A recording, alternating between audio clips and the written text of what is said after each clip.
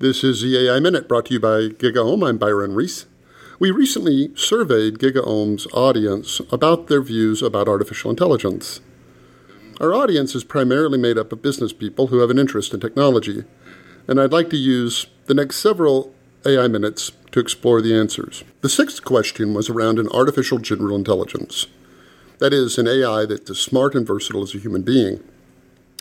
There were a series of statements we put before our audience and said, which of these do you agree with? And they can answer more than one. So the first question was, are we on the right track to build one? And only 30% of the people said that they think that we are. When asked, is it true that no one has demonstrated that they know how to build one? 40% of the people have said, yes, I agree with that.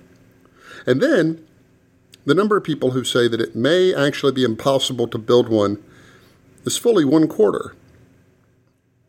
Now, the prevalent view in Silicon Valley is that we will build one, that it's all but inevitable, and that it will come sometime in the 2050s or 2060s if you had to average all the guesses. But there's a sizable amount of our audience that thinks we may not actually be on the path at all, and it may not be something that we can even do. Now, when asked kind of the impact of that AGI, we ask, do you think it might destroy us all, or do you think it might be a great benefit to humanity?